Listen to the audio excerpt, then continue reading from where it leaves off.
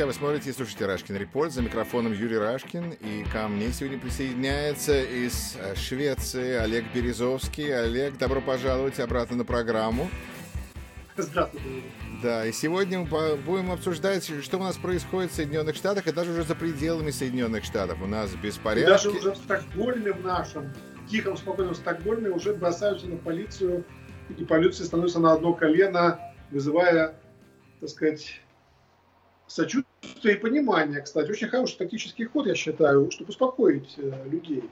Ну так давайте обсудим. У нас беспорядки по всему миру, волнение. Кто виноват и кого нужно винить, и главное, что нужно делать, чтобы выйти из этого состояния. Потому что, мне кажется, искать виновных, это, конечно, приятное такое развлечение, взять в руки вилы и искать виновных, но надо же как-то ситуацию решать. И если эта ситуация даже докатилась до Стокгольма, значит, видимо, что-то в этом есть большой мировой. Конечно, это не докатилось пока до России, но это, наверное, возможно, другой разговор. Олег, ваше мнение?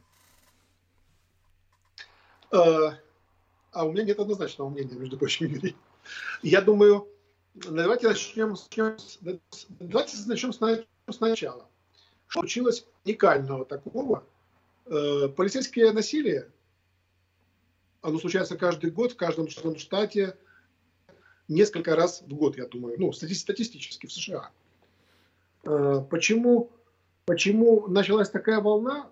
Это случайность или некие силы ждали повода?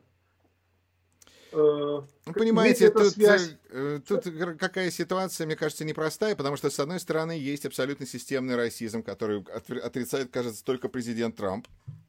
А все остальные, кажется, в мире с ним согласны. Давайте начнем с этого. Вы согласны с тем, что есть системный расизм? В США или вообще в мире? Ну, Окей, почему тогда беспорядки в Швеции начались? Потому что в Соединенных Штатах это связано с системным расизмом. Я не знал, что в Швеции так много черного населения. С чем связаны беспорядки в Швеции?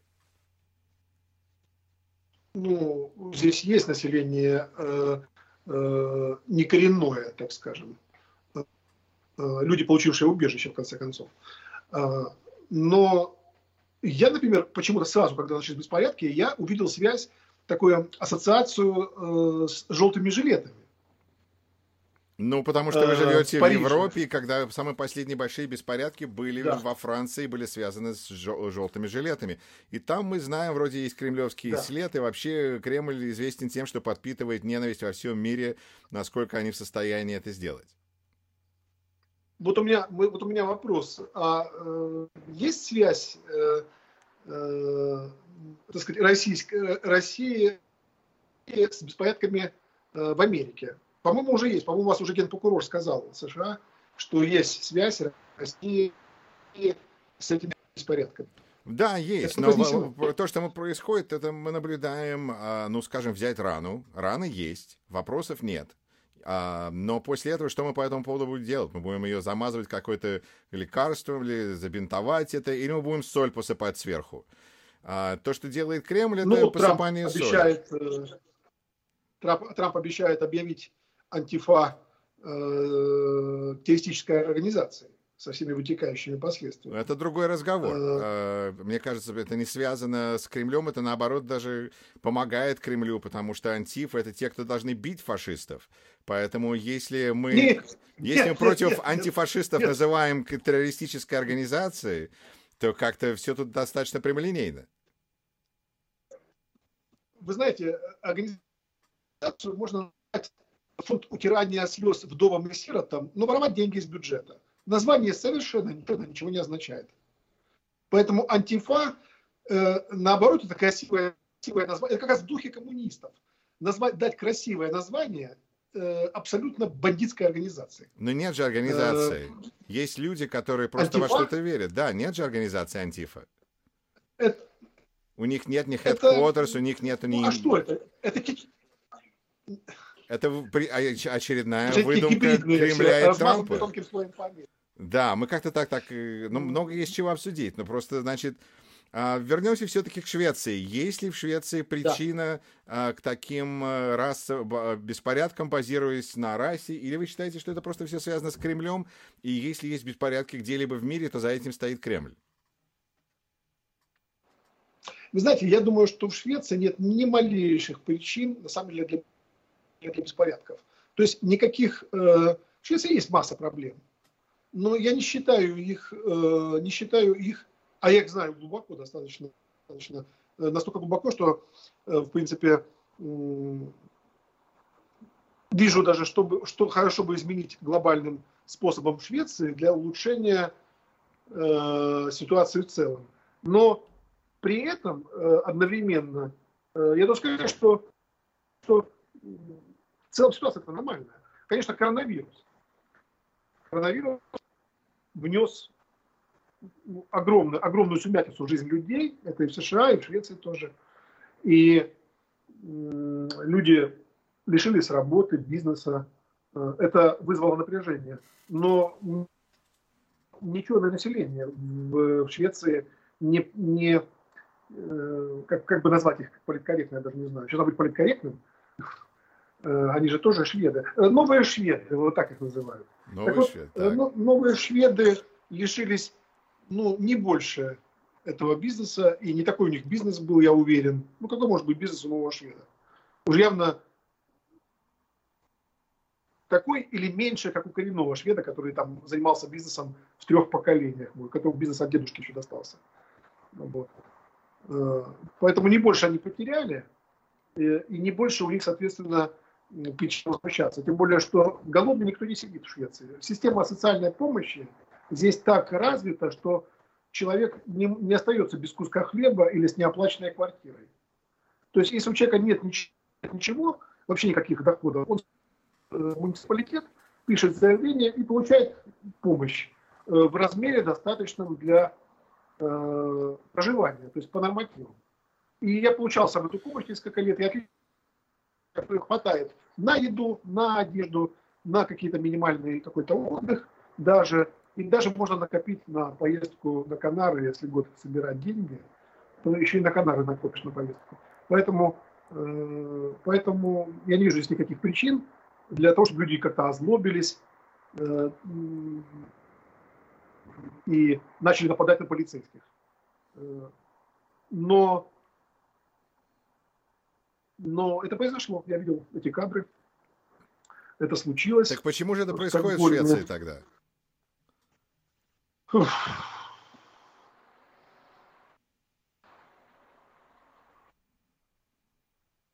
Я думаю все-таки, что есть какой-то дирижер, который управляет... Олег, я думаю об этом с точки зрения, если когда мы говорим о движке и управлении, я сразу думаю к Майдану.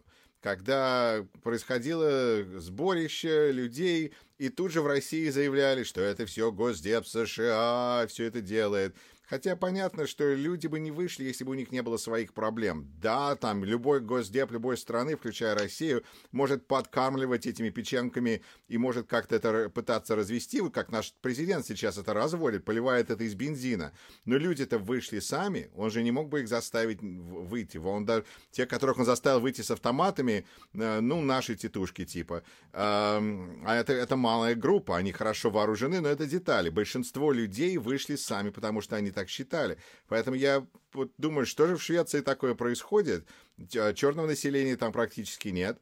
Почему шведы решили, что надо побить полицейских? Его здесь немало новых шведов, на самом деле их немало. Я думаю, что их по статистике приблизительно может оказаться, что их даже близко к каждый десятый. Хорошо, 10% населения не белый, так? Возможно, потому что в последние годы приезжало очень много, по 50-70 тысяч в год. Может, я ошибаюсь, может быть, не каждый 10, а каждый 20, но точно не меньше. Хорошо, у нас 13%. То есть не менее 5%. У нас 13% населения. А у вас 13%. Черных. Да, тоже 1 из 10. Но вышли на протесты выходят. Но, насколько я знаю, преступность... на протесты выходят непонятные люди в масках, тем более сейчас очень удобно на масках ходить. Раньше нельзя было, наверное, протестовать в масках, а сейчас... Это хороший тон. Или это способ спрятаться от опознания, от идентификации и безобразничать. Ну, давайте согласимся, что протест надо все-таки поделить на мирный. Я не знаю цифр, какая часть протестующих мирно протестует, и какая часть тупо грабит магазины. Ну, я думаю, что с моего наблюдения нужно, наверное, 9 к 1 мирные к немирным, потому что если бы все мирные начали грабить магазины, то у нас бы уже магазинов не осталось вообще, потому что мирных очень много. Вы знаете, вот интересный момент. Достаточно значительные разрушения уже нанесены городам. Я смотрю, это полыхнуло по всем штатам, и в Нью-Йорке весь Сохо разгромлен. И мне интересно, когда умолкнет скорбь по погибшему, и те же черные общины начнут отдергивать своих членов, которые носятся по улицам, нападают на белых, бросаются камнями, грабят магазины. Они об этом говорят уже давно. Лидеры черных общин давно говорят о том, что не надо переходить в насилие. Тут вопросов нет. Но это происходит. Да, но не надо в этом, так сказать, надо как-то... Раз уж мы их разделили, давайте делить и продолжать, потому что есть лидеры общин, которые поддерживают протесты, протест — это американское святое, мне кажется. По крайней мере, Барак Обама нам объяснил позавчера, что протест — это так, как началась американская революция. Вообще наша дискуссия началась с того, с моего мемасика, что сажайте преступников, а не полицейских. И знаете, я хочу этот тезис поддержать все-таки, потому что я столкнулся с тем, я вижу это просто, что очень полярно разделились мои френды в Фейсбуке в том числе, и все, уже фактически вот часть тех френдов, которые за протест и против полицейского насилия, они этих полицейских уже фактически осудили. Посадили, назвали преступниками, убийцами. Да, но тут тоже есть разница, потому что есть те, которые винят полицейских и говорят, что полицейские отделы вообще надо расформировать, а есть те, которые считают, что надо урезать их бюджет, а есть те, которые считают, что им надо просто встать на колено. Это тоже разные способы, потому что когда человек совершил преступление, можно сделать штраф, а можно казнить. Есть разные способы. Насколько я знаю, данная ситуация... Знаете, я в сложной ситуации. С одной стороны, не хочу утрировать, с другой стороны, хочется быть таким справедливым и правильно оставить все акценты. Так вот, знаете, я не хочу углубляться в тему, все ли люди одинаково важны, и все ли люди одинаково имеют право на одинаковое обхождение. Это очень сложный вопрос. Потому что у всех людей, как мы считаем, одинаковые права, и они имеют право на одинаковое обхождение. Но также мы знаем и другую часть. И тоже это законно, что если человек сопротивляется, в данном случае полиции, то он не может рассчитывать, что с ним будут разговаривать на «вы», улыбаться.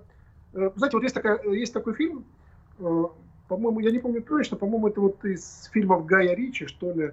Там есть такая шутка насчет датской полиции, что ли. Типа, ты ему плюнешь в лицо, а он тебе скажет такой «Данке шон». Так вот, хотя на самом деле, конечно, такого нет в Европе и в Дании тоже. Вот это уже утрирование. Да, то есть если полицейского плюнуть или даже косо посмотреть, то он тебе «Данке шон» не скажет. Вот. Но у меня вопрос. Джордж Флойд, он же реально человек с преступным багажом. Он реально был под наркотиками, он реально сопротивлялся полиции. И тут можно лишь, я считаю, и то, что его там его втроем держали. Олег. Знаете, когда здоровенный человек под наркотиками, подождите, я договорю.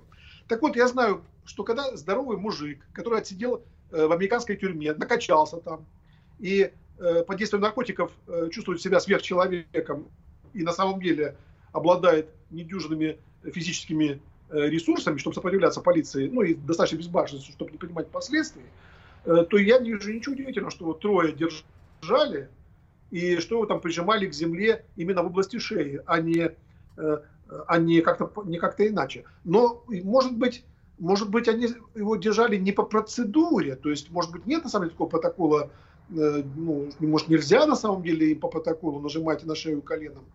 И это другой вопрос. Тогда да, но пока я этого не услышал. И я вообще сторонник того, что этим делом занимается, я уверен, сам департамент полиции. Этим делом уже занимается ФБР. Этим делом наверняка занимается офис прокурора. Этим делом занимается офис губернатора. Этим делом занимается под контролем, я имею в виду, ну, общественность среди журналистов и всяческих депутатов. Я думаю, что ну, не надо обвинять этих несчастных полицейских, которые отслужили в полиции от 10 до 20 лет, до решения суда. Не надо их называть убийцами. Вот все, что я хочу, кстати. Я их не обеляю. Я не знаю, может, они виноваты на самом деле. А может быть, не виноваты. Я всего лишь хочу, чтобы их не сливали. Сейчас это выглядит так, что их слили,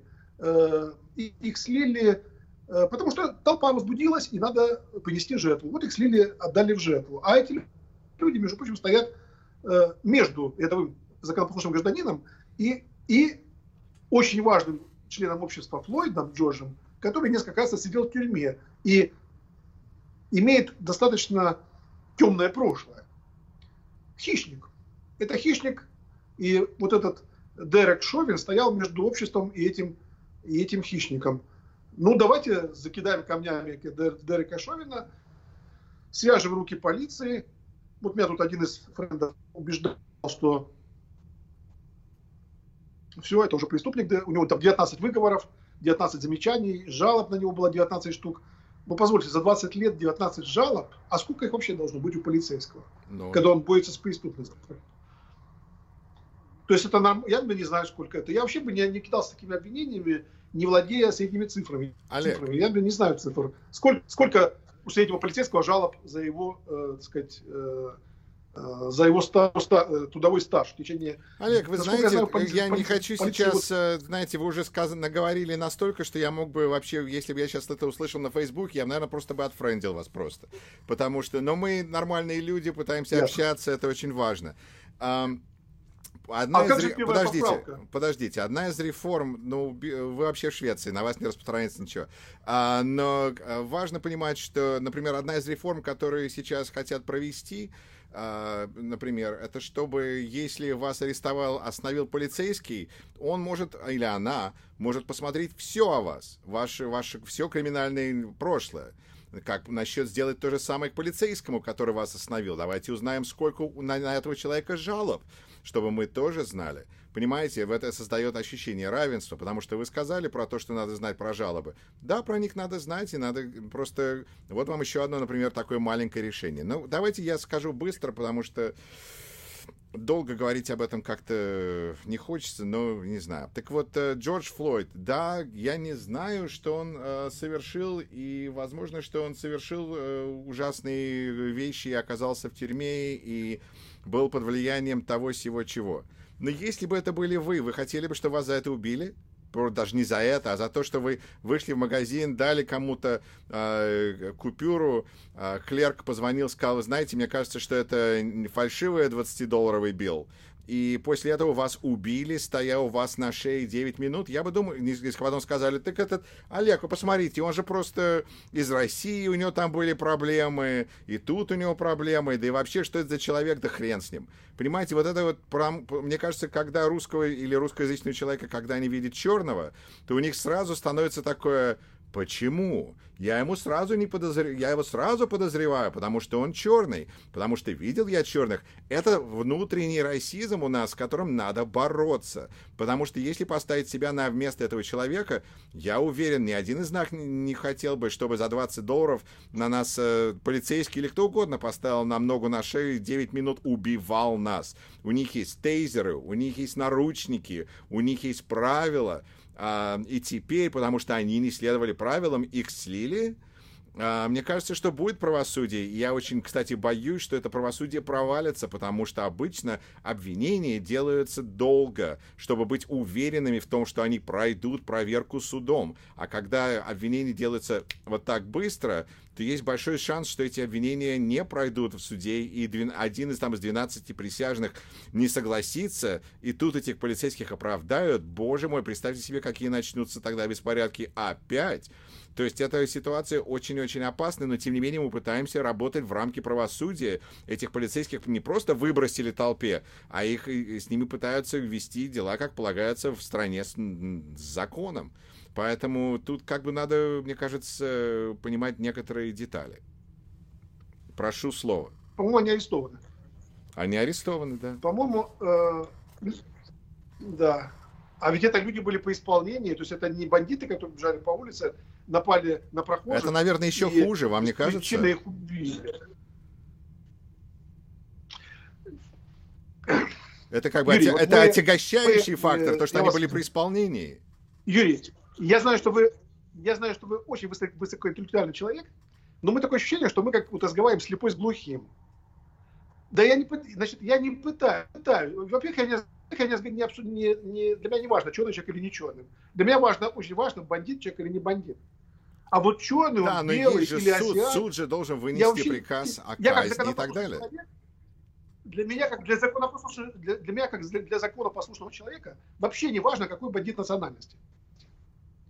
Он опасен как бандит. Чикатило не менее опасен, чем О.Джей Симпсон. А скольких убил Чикатило перед тем, как его остановили? Много, человек 50. А скольких убил Флойд? Зачем мы их сравниваем? Нет, я сказал не про Флойда, я сказал про О.Джей Симпсона. Я сравнил связь. То есть О.Джей Симпсон как черный, а Чикатило как белый.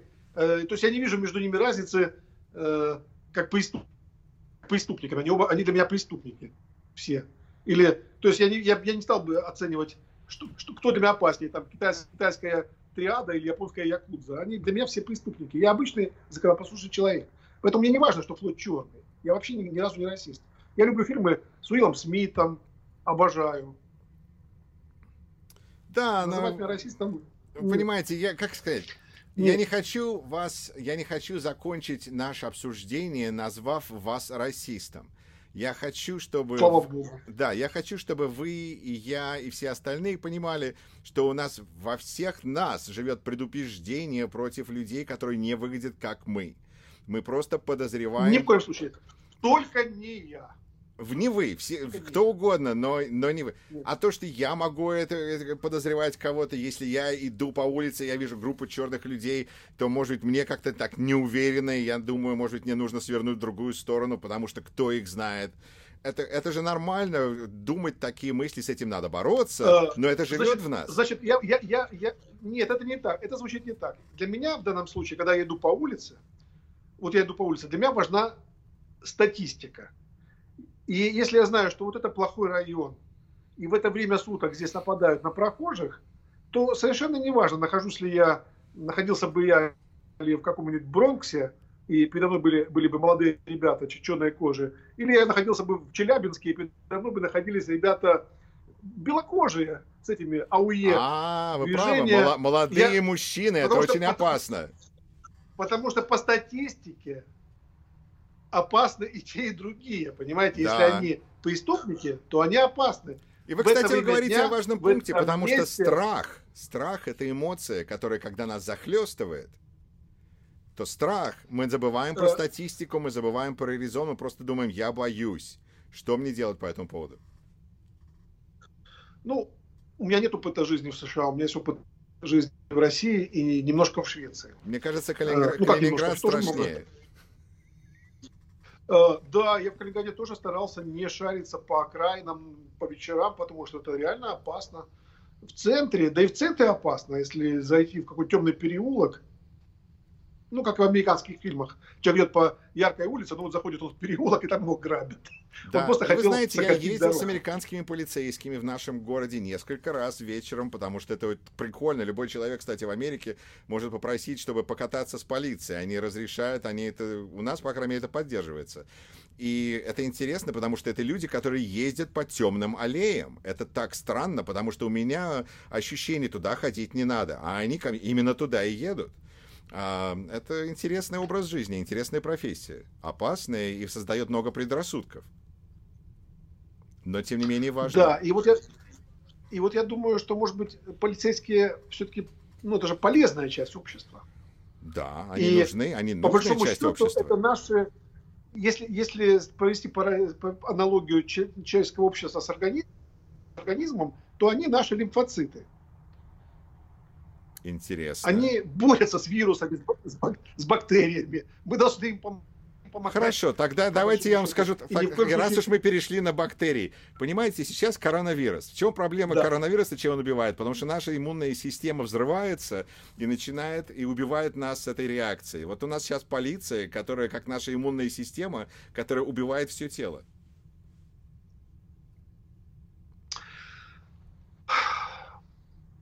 Вы правы абсолютно. У вас на самом деле так серьезно в Америке обстоят дела с полицией, что они взбесились? Они мало того, что взбесились, их тут несколько проблем, я вам скажу, но их вооружили. И это очень опасно, потому что когда людей, которые ведут вот такая иммунная система защиты, когда им дают очень опасное оружие и говорят, если испугаешься, вперед, то это очень легко перейти линию и нарушить порядок и сделать что-то ужасное, хотя, как мы видим, можно человека и коленом убить. Я никогда не служил в американской полиции, да и в шведской не служил. Вот. Но, и, честно говоря, мои познания об Америке, они очень такие наивные, потому что они построены на американских фильмах. А знания о полиции на американских фильмах о полиции и сериалах. Я их посмотрел почти все. Вот. И я должен сказать, что, может быть, сериалы, судить по сериалам, по жизни, основываясь на сериалах, наивно, но насколько я знаю вот эту, вот по фильмам, у меня нет других знаний просто, для американского полицейского убить человека, застрелить даже вооруженного человека, который я целился, это расследование, это сразу отстранение от службы, расследование достаточно жесткое. И не дай бог, если это будет признано неправомерным. То есть выяснится, что оружие было не заряженным, не настоящим. Понимаете, но, большое но. Статистика показывает, что у черного человека, если черного человека убить, то у полицейского и даже не у полицейского намного лучше шансов выйти из этой воды сухим, чем если они убьют белого человека. Вот это я имею в виду системный расизм. Когда мы смотрим на статистику и понимаем, что, может, будет расследование, но если это был черный, испугался, да, это мог быть пистолет. А если белый, то идут глубже. Это опасно, потому что в конце бывают такие взрывы. Понимаете, никто не говорит, что Джордж Флойд святой. Мне кажется, что это... Не. Это такой штамп, никто не говорит. Он не святой и никогда им не был. Да, и он на это не претендовал. Он просто работяга, который жил тяжелую жизнь. И его в какой-то момент за $20 задушила полиция. Но из-за того, что это было заснято на пленку, и за то, что это выглядело так ужасно, от этой спички разгорелся мощный пожар. Да это уже не пожар, это уже катастрофа какая-то. И она говорит о том, что... Ты знаете, вот я, наверное, чего-то не понимаю здесь, потому что я вижу... Это замечательное начало. Продолжайте, пожалуйста. Когда мы что-то не понимаем, это так хорошо. Так часто на Фейсбуке мы все понимаем. Я понимаю, потому что я вижу такие последствия, что тут надо уже четко разложить эту проблему на несколько составляющих. И полицейский беспредел, наверное, только одна из них, и уже не самая большая проблема. А вот я вижу большую проблему, что оказывается полно преступников, которые, это не скорбящие. Вот эти сотни людей, которые грабили магазины, в каждом городе сотни людей, возможно, их даже тысячи, в общем, ну, в каждом городе поучаствовало в таких объемах, потому что несколько дней сотни людей бегают по улицам. Это только что те видео, что я видел несколько. Они насытили Facebook, что невозможно уклониться. И, знаете, как бы сказать, я вижу, вы мне можете что угодно говорить о плохой полиции, но я вижу, как на одного, ну даже на 4 полицейских плохих, я вижу 1000 преступников черных, белых. Кстати, там очень много белых ребят. Хорошо, что вы не понимаете? Кто эти ребята? Так вот я не понимаю, их искать кто-то собирается или нет? Окей, давайте я тогда отвечу. Значит, ситуация... Да, ситуация такая. У нас большая проблема в стране, у нас безработица от пандемии, и у нас ужасный лидер, который только поливает бензином любой огонь, который он видит. В результате выходит масса людей на улицу, и после этого на них натравляют полицию. Вместо того, чтобы полиции, которая защищает интересы, ну, скажем так, богатых людей, которые как бы контролируют, ну, в принципе, ситуацию, политику в стране, вместо того, чтобы этим полицейским защищать от бедных, они все, в принципе, на одном финансовом, так сказать, пространстве существуют. Они все 99%. Даже средний класс полиции, они все равно не 1%. Так что вот эта борьба между 99% это уже ошибка. И вместо того, чтобы полиции быстро помириться, и это последняя тема, которую нам надо обязательно обсудить, встать на одно колено и выразить свое уважение и солидарность с протестующими, то они тогда смогут, ну не то чтобы помириться, они смогут все успокоиться, то, что я вижу в нашем городе. И после этого полиция может переключиться на свою работу, то есть ловить мародеров, ловить вандалов. И тогда ситуация может решиться. Потому что если мы будем ставить полицейскую силу против гигантской толпы, это просто рецепт для катастрофы.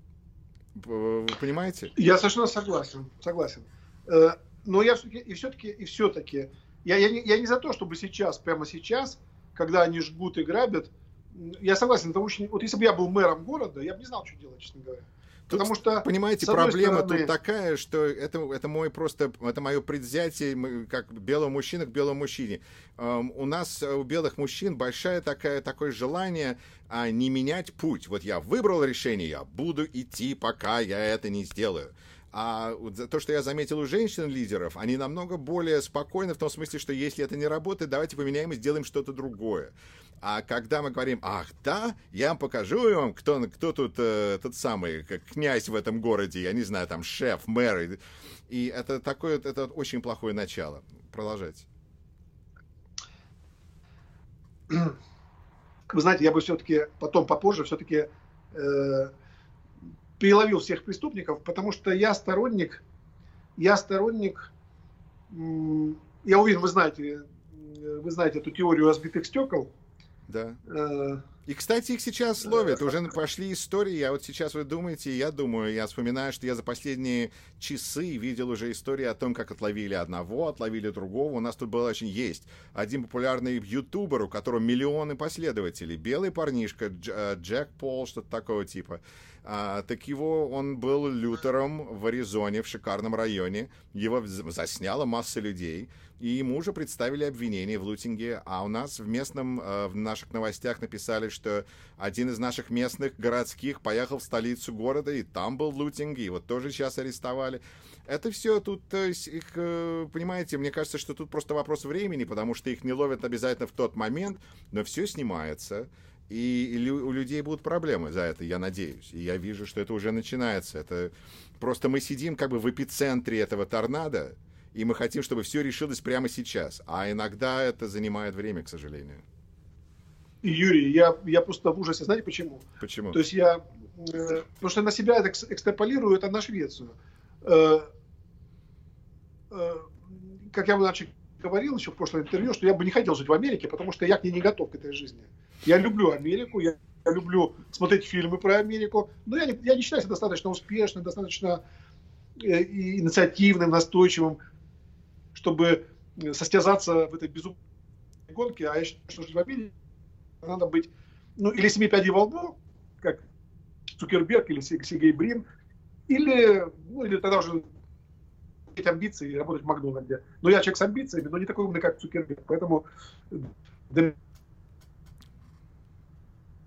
ужасно смотрю на эту вашу ситуацию. Почему? Потому что, ну, вот я глава семьи, у меня 3 маленьких детей относительно. И я представляю, какие бы события были на улице. То есть в школу детей не пошлешь, за хлебушком не сходишь, самому выходить тоже опасно. Детей и жену, естественно, никуда не пустишь, но и самому опасно выходить. И вопрос, когда это все закончится? Когда это все закончится? И кто это будет заканчивать? Где-то полиция, где-то Национальная гвардия, где все? Или я должен сам выходить с оружием и идти в магазин в хлебный, ну, в смысле, за едой, с большой винтовкой, потому что, ну, а если меня окружат эти ребята, неважно, белые, черные или азиаты, начнут меня бить. Что я буду делать? Я уже старый, убежать не смогу. Я уже не могу такую скорость развить, как они. Поэтому что делать? Встать на колени, То есть хорошо, что потом, конечно, всех... Вот. Хорошо, конечно, что потом всех отловят. А что делать сейчас? И я видел эти видео несчастных белых ребят. Я не видел, может быть, страдают и черные, и полицейские черные погибли, я знаю. Но попадались мне видео с белыми ребятами, которых окружает черная толпа и начинает камнями забрасывать, бить, подбегать, там на велосипеде переезжать, разгоняться, прыгать там ногами. Это ужас. Это ужас. Людей убивают. А потом, конечно, со всеми этими разберутся, со всеми этими скорбящими. Олег, вы знаете, я не готов жить в Калининграде. Я достаточно молодой, достаточно активный, но я не готов жить в Калининграде. И я не готов жить в Калининграде, я туда убежал. Да, и если поставить видеокамеру и устроить беспорядки в темных аллеях, на темных улочках Калининграда, то вы заснимете ужасные вещи. Я думаю, я хочу только тут напомнить нашим зрителям и слушателям, что надо понимать, что видео, которое мы видим, это не то, чтобы обязательно даже пропаганда, хотя, конечно, это выставляет определенную идеологию, но это бьет по эмоциям. И надо понимать, что когда мы злимся, когда мы боимся, это наши эмоции, это не статистика, мы просто увидели кадры. Я поставил кадры у себя, когда стоит белый мальчик и бьет окна, к нему подбегает черный парень и вырывает у него эту дубинку, чтобы перестал громить. Есть кадры на любой вкус, но надо подождать. Да. Надо запастись едой. Я думаю, что это продолжится несколько дней, возможно, пару недель, и это затихнет. Потому что это тяжелее предсказать у нас, потому что у нас такая сейчас тупая ситуация, когда вместо того, чтобы дать безработным срочно средства для существования, у нас, наоборот, пытается их президент как-то задавить. Это ужасная ситуация, поэтому слегка трудновато предсказать, как это закончится. Но, в принципе, любые беспорядки кончаются. Да, но кто-то их не переживет. Но кто-то их не переживет. Удачи нам. Олег, я все-таки хочу узнать ваше мнение по поводу колена или ваши эмоции, или ваше мнение. Когда я разговариваю по Фейсбуку с русскоязычными людьми, русскоговорящими, очень часто я вижу реакцию такую, что это проявление слабости, это слабаки, это полиция сдалась. Я считаю, что это выражение солидарности, уважения, и это один из способов разрешения этой очень тяжелой ситуации на данный момент. При этом те, кто против полиции, говорят: о да, они встали на колено, а потом они опять пошли бить людей. Поэтому я говорю, что надо вставать на колено, наверное, каждый день минут на 9. Потому что вот 8 минут, и, кажется, 46 секунд, это сколько этот полицейский стоял на шее у Джорджа Флойда.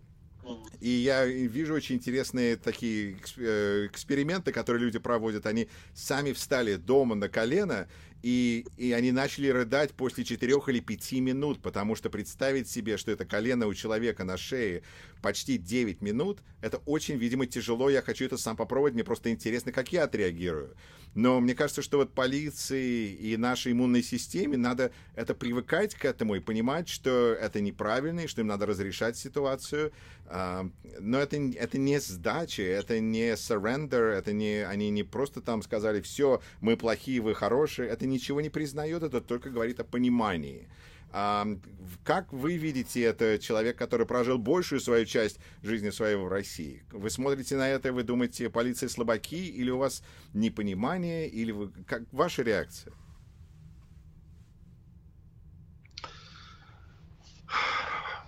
Хороший вопрос.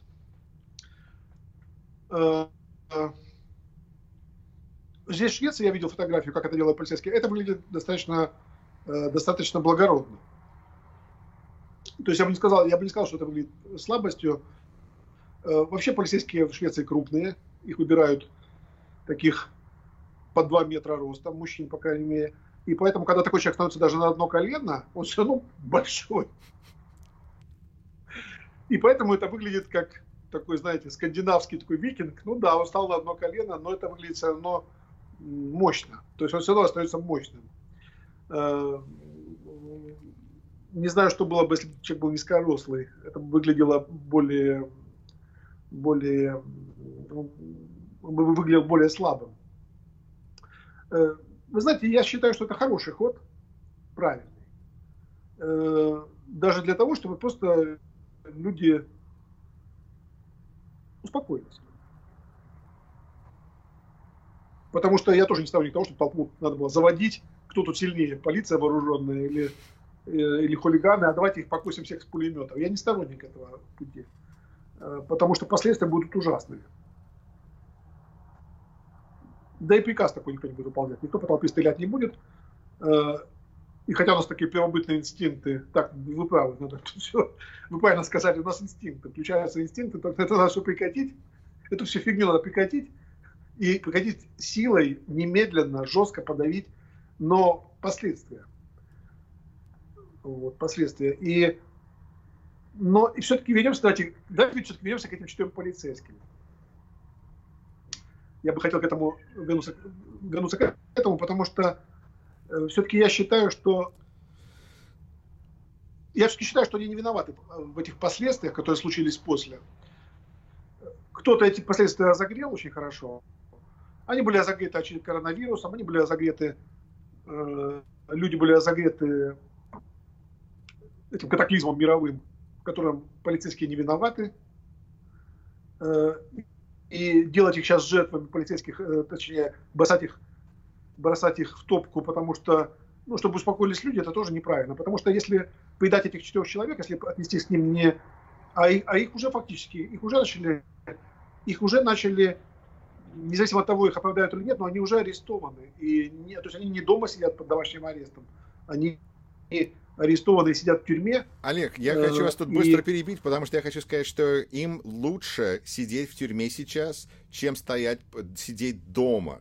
И процесс над ними начнется еще через долгое время, потому что они будут задерживать этот процесс. Не полицейские, но полицейские и их адвокаты тоже. Но все, кто замешаны в этом процессе легально, будут пытаться продлить это время, чтобы накал спал. Продолжайте. Юрий, наверное, я очень путано. Я прошу прощения, я, наверное, как-то на ходу это все представляю себе, плюс под давлением эмоций, я не очень, наверное, может быть, не очень внятно объясняю свою мысль.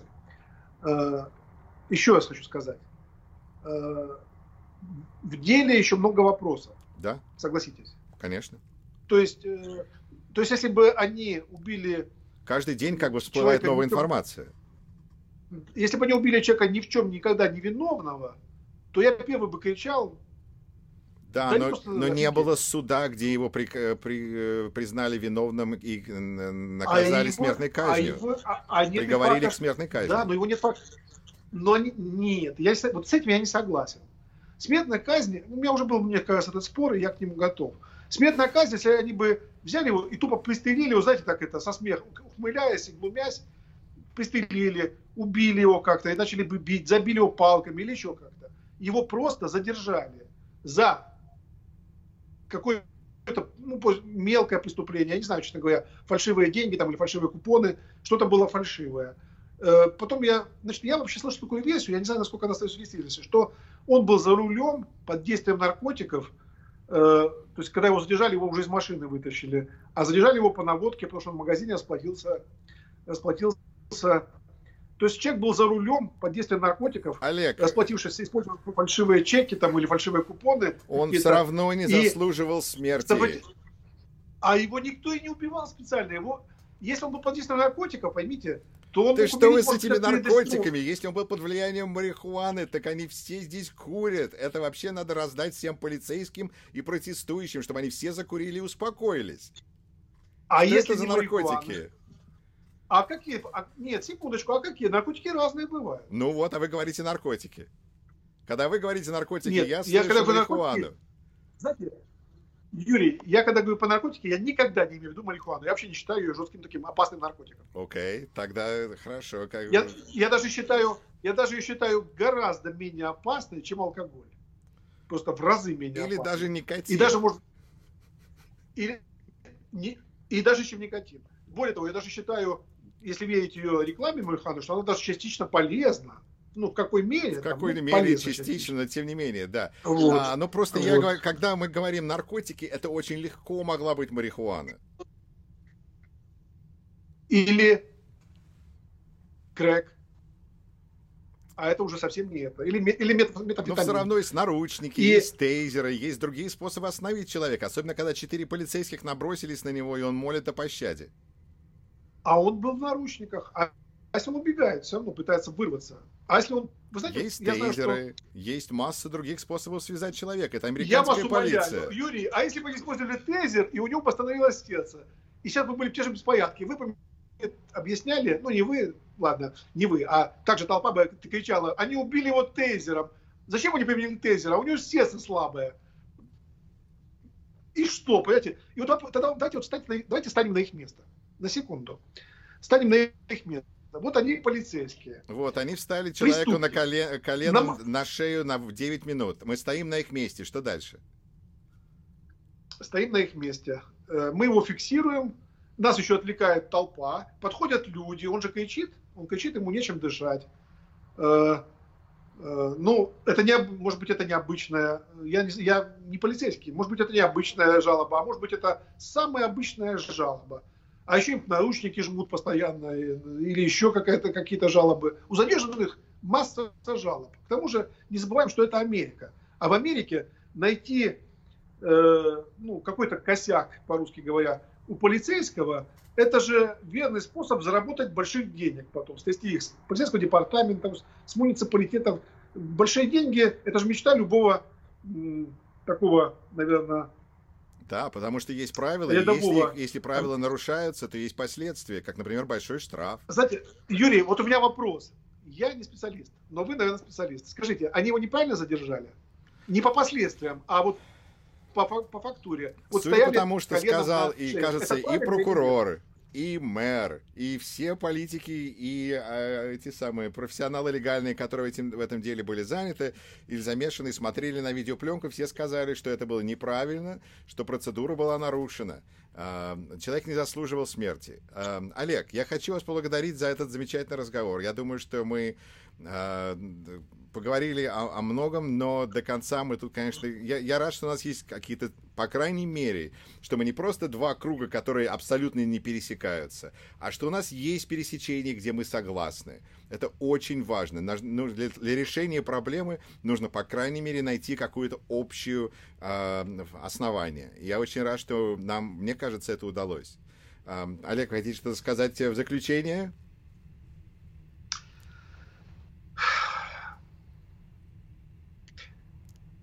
Я предлагаю не садить людей до решения суда.